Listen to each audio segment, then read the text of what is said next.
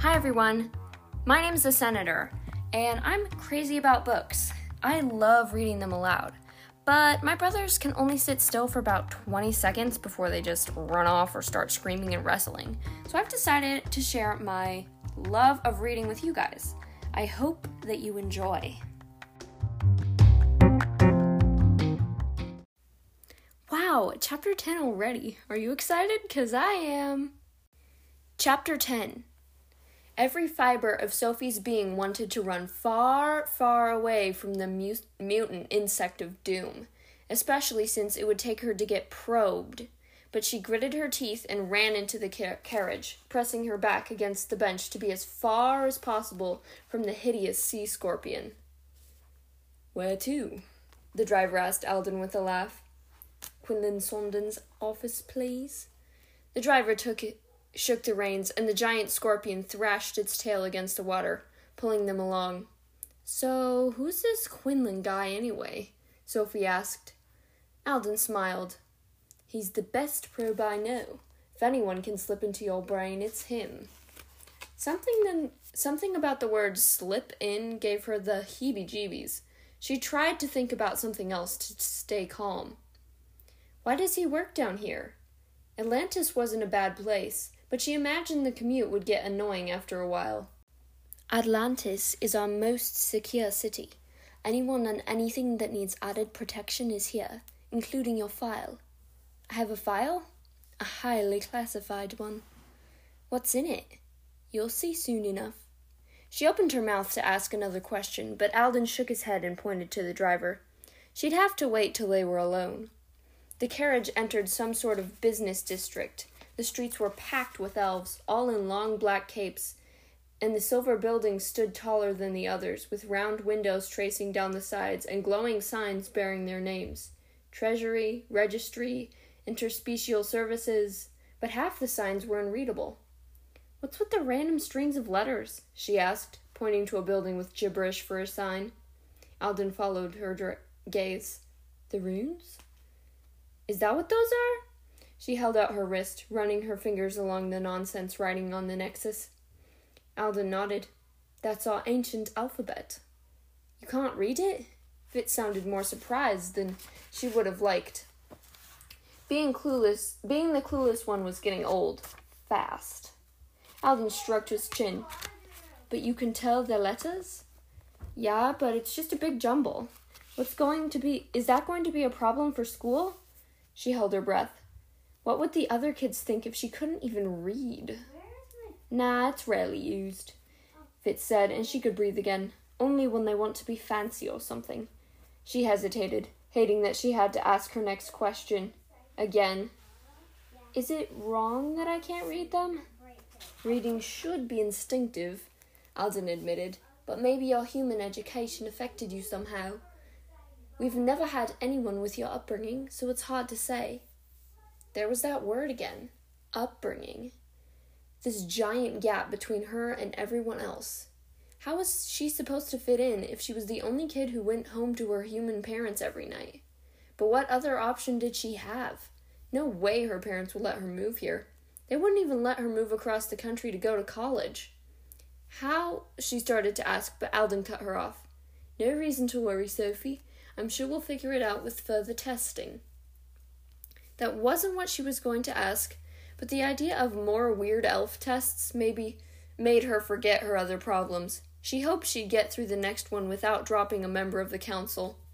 They turned down a narrow, quiet canal lined with purple trees with thick, broad leaves like kelp.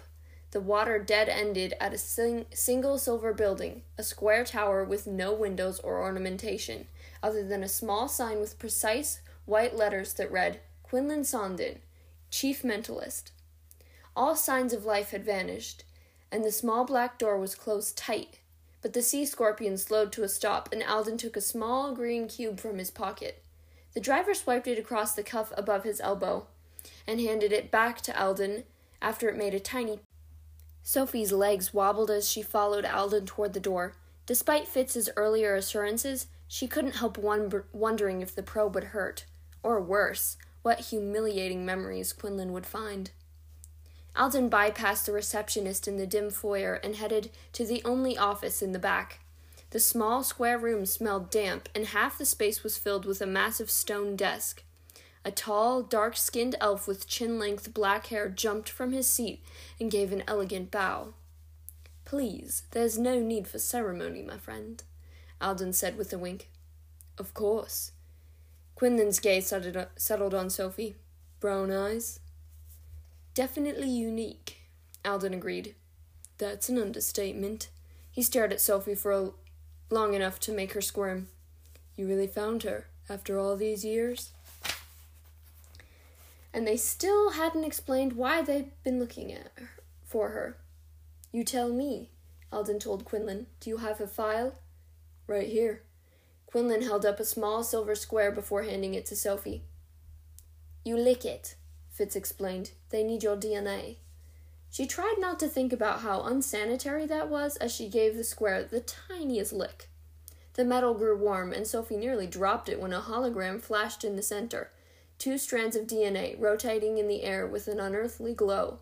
The word match flashed across them in bright green. It took Sophie a second to realize she'd stopped breathing. She was a match. She really did belong. "So this is why Prentice sacrificed everything," Quinlan breathed, staring at the glowing double helixes as though seeing a long-lost child. Prentice? Was that a name? And what did he sacrifice? Alden answered before she could ask. "He definitely had his reasons. You'll see when you try the probe." Sophie jumped as Alden squeezed her shoulders. He probably meant to reassure her, but it didn't help as Quinlan reached toward her. "It's no big deal, Sophie," Fitz promised. "It'll be done in less than a minute," Quinlan added. She swallowed her fears and nodded. 2 cold, slender fingers pressed against her temples, and Quinlan closed his eyes. Sophie counted the seconds as they ticked by. 278 passed before he pulled away. So much for less than a minute. Quinlan's mouth hung open. "That's what I thought," Alden murmured, almost to himself. He turned and began pacing.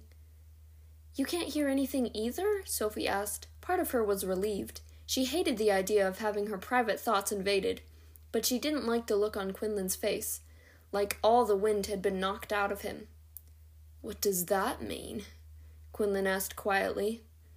"It means she'll be the greatest keeper we've ever known, once she's older," Alden said through a sigh. Quinlan snorted.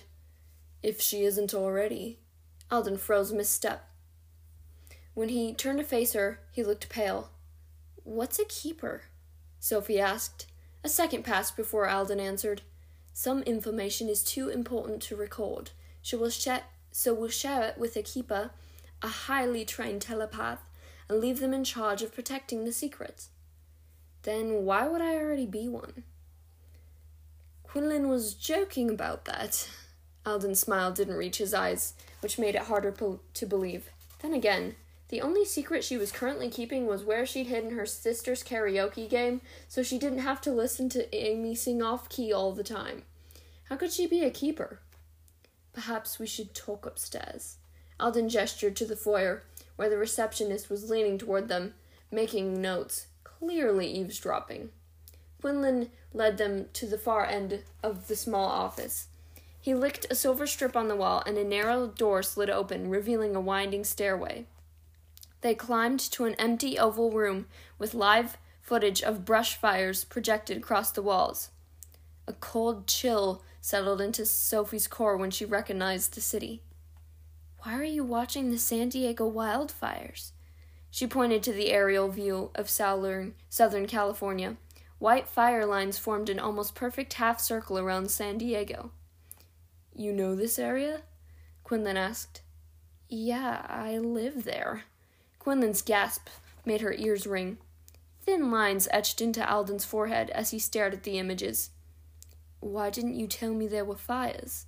he asked Fitz. "I didn't know they were important."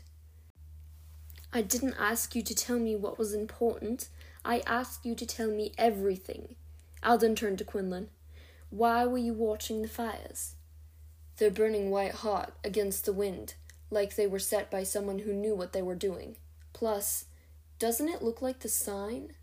Sophie had no idea what the sign was, but she didn't like the way the lines on Alden's forehead deepened. Little valleys of worry. "I'm guessing this is how you found the article you sent me," Alden murmured. "I'd wondered why you were looking there. We ruled that area out years ago." "Article?" Quinlan asked. "The one about the child prodigy in San Diego. Led me right to Sophie." Reflections of the glowing fires made Quinlan look even more haunted as he shifted his weight. "I didn't send you any articles. Did it have a note from me?" Alden frowned. "No, but you were the only one who knew what I was up to." "Not the only one," Quinlan said quietly. "What's going on?" Sophie asked. She didn't care about interrupting, or the warning Fitz was trying to communicate with his waving hands. "What sign? What's wrong with the fires? Should I warn my family to get out of there?" Not being allowed to read minds was turning out to be more frustrating than she'd ever imagined. The answers she needed were right there, within her reach. But what would happen if they caught her taking them? She didn't want to find out. "There's no reason to worry, Sophie," Alden promised. "I know this all seems very strange to you, but I assure you we have everything under control." The calm tone of his voice made her cheeks feel hot. Maybe she was overreacting. "Sorry, it's just been a really weird day. Between the guy who tried to grab me this morning and—" "What?" Quinlan interrupted, glancing between Sophie and Alden. "Was he an elf?" Alden finished. "I doubt it." "How can you be so sure?" Quinlan asked. Alden turned to Sophie. "Why didn't he take you?" She shuddered, remembering the desperate look in the kidnapper's eyes before Mr. Forkle stepped in. "My neighbor threatened to call the police." "See?" Alden told Quinlan. "They never would have backed down so easily." "They?" Sophie didn't like the idea the word implied, a nameless, faceless entity out to get her. Alden smiled. "I meant an elf. Any elf. You've seen how quickly we can light leap. If one of us really were there to get you, no human threatening to call the authorities would stop them. They would have just grabbed you and leaped away." She shivered at the thought. "But what about the fires? Why are they white?" "The arsonist probably used a chemical accelerant. Humans do so love their chemicals. I'll look into it," Alden promised. "I follow suspicious leads all the time, and they never amount to anything. Humans are always doing crazy, dangerous things. If they're not lighting something on fire, they're spilling oil in the ocean or blowing something up. Every time they do, I investigate to make sure things don't get out of hand. But that doesn't leave this room. The Council's official position is to leave humans to their own devices. There's another reason Quinlan works down here. The Council rarely takes time to visit and find out what we're up to." "Bronte has his babysitter sitting outside my office all day, taking notes, though," Quinlan grumbled. "He could have at least picked someone who's a decent receptionist." Alden rolled his eyes. Then his smile returned. "At least she's equally bad at spying. You should have seen Bronte's face when he learned about Sophie. I thought steam might come out of his ears." Quinlan laughed. "Keeping that secret for 12 years has to be a record." "Why didn't the Council know you were looking for me?" Sophie had to ask. "Why all the secrecy?" "Bronte had specifically ordered us to ignore the evidence we found of your existence," Alden explained. "He thought the DNA we discovered was a hoax and that my search was a waste of time. That's why he was so hard on you today. He doesn't like being wrong, and he really doesn't like knowing that I've been working behind his back. So can I trust you to keep this quiet?" Alden waited for Sophie and Fitz to nod. Sophie couldn't help feeling like she was missing something, so she wasn't quite ready to agree. "Do you promise you'll keep me updated on the fires?" Alden sighed. "I will if there's anything important. Agreed?" Sophie nodded, trying to make sense of the pieces she'd learned. Why would her DNA be a hoax? How did they even have her DNA? Alden turned to Quinlan. "Send me everything you have on the fires. I need to get Sophie back home." "The information will be waiting for you," Quinlan promised with a slight bow. "Thank you. Good to see you, my friend." Alden's pace felt rushed as he led Fitz and Sophie downstairs, bypassing the receptionist without so much as a nod. He hailed another sea scorpion carriage, but this time Sophie was too distracted to care about the evil-looking creature as it pulled them through the canals. Random facts floated through her mind. Prentice, DNA matches, keepers, white-hot fires wrapping around the city where she lived. A sign, Quinlan had said. A sign of what? And why couldn't anyone read her mind? She was no closer to the answer when the carriage slowed to a stop. They had reached a small blue lagoon so far outside the city, the silver spires were nothing more than tiny glint in the distance. Shimmery white dunes surrounded the small lake, and on the west shore there stood a strange black statue, a narrow round base which rose at least 2 stories high, topped with a wide hollow circle. An iridescent film shimmered across the center of the loop, making the whole apparatus resemble a giant bubble wand. "Hold on tight," Alden said as he moved between Sophie and Fitz and took their hands. Before Sophie could ask why, Alden's feet lifted off the ground, his strong arms pulling her and Fitz along with him as he floated out of the carriage. She clung to his hand with every bit of strength she had, shrieking as the ground grew further and further away. She blushed when Fitz chuckled. She needed to be better about keeping her cool. But now elves could levitate? What couldn't they do? "Do I want to know what we're doing?" she asked as Alden steered them toward the statue.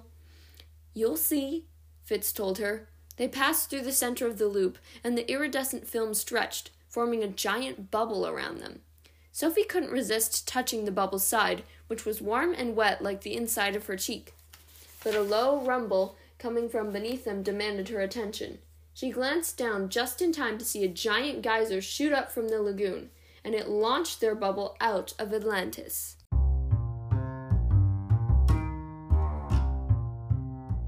Okay, that's it for today, folks. Thanks for listening, and see you next time.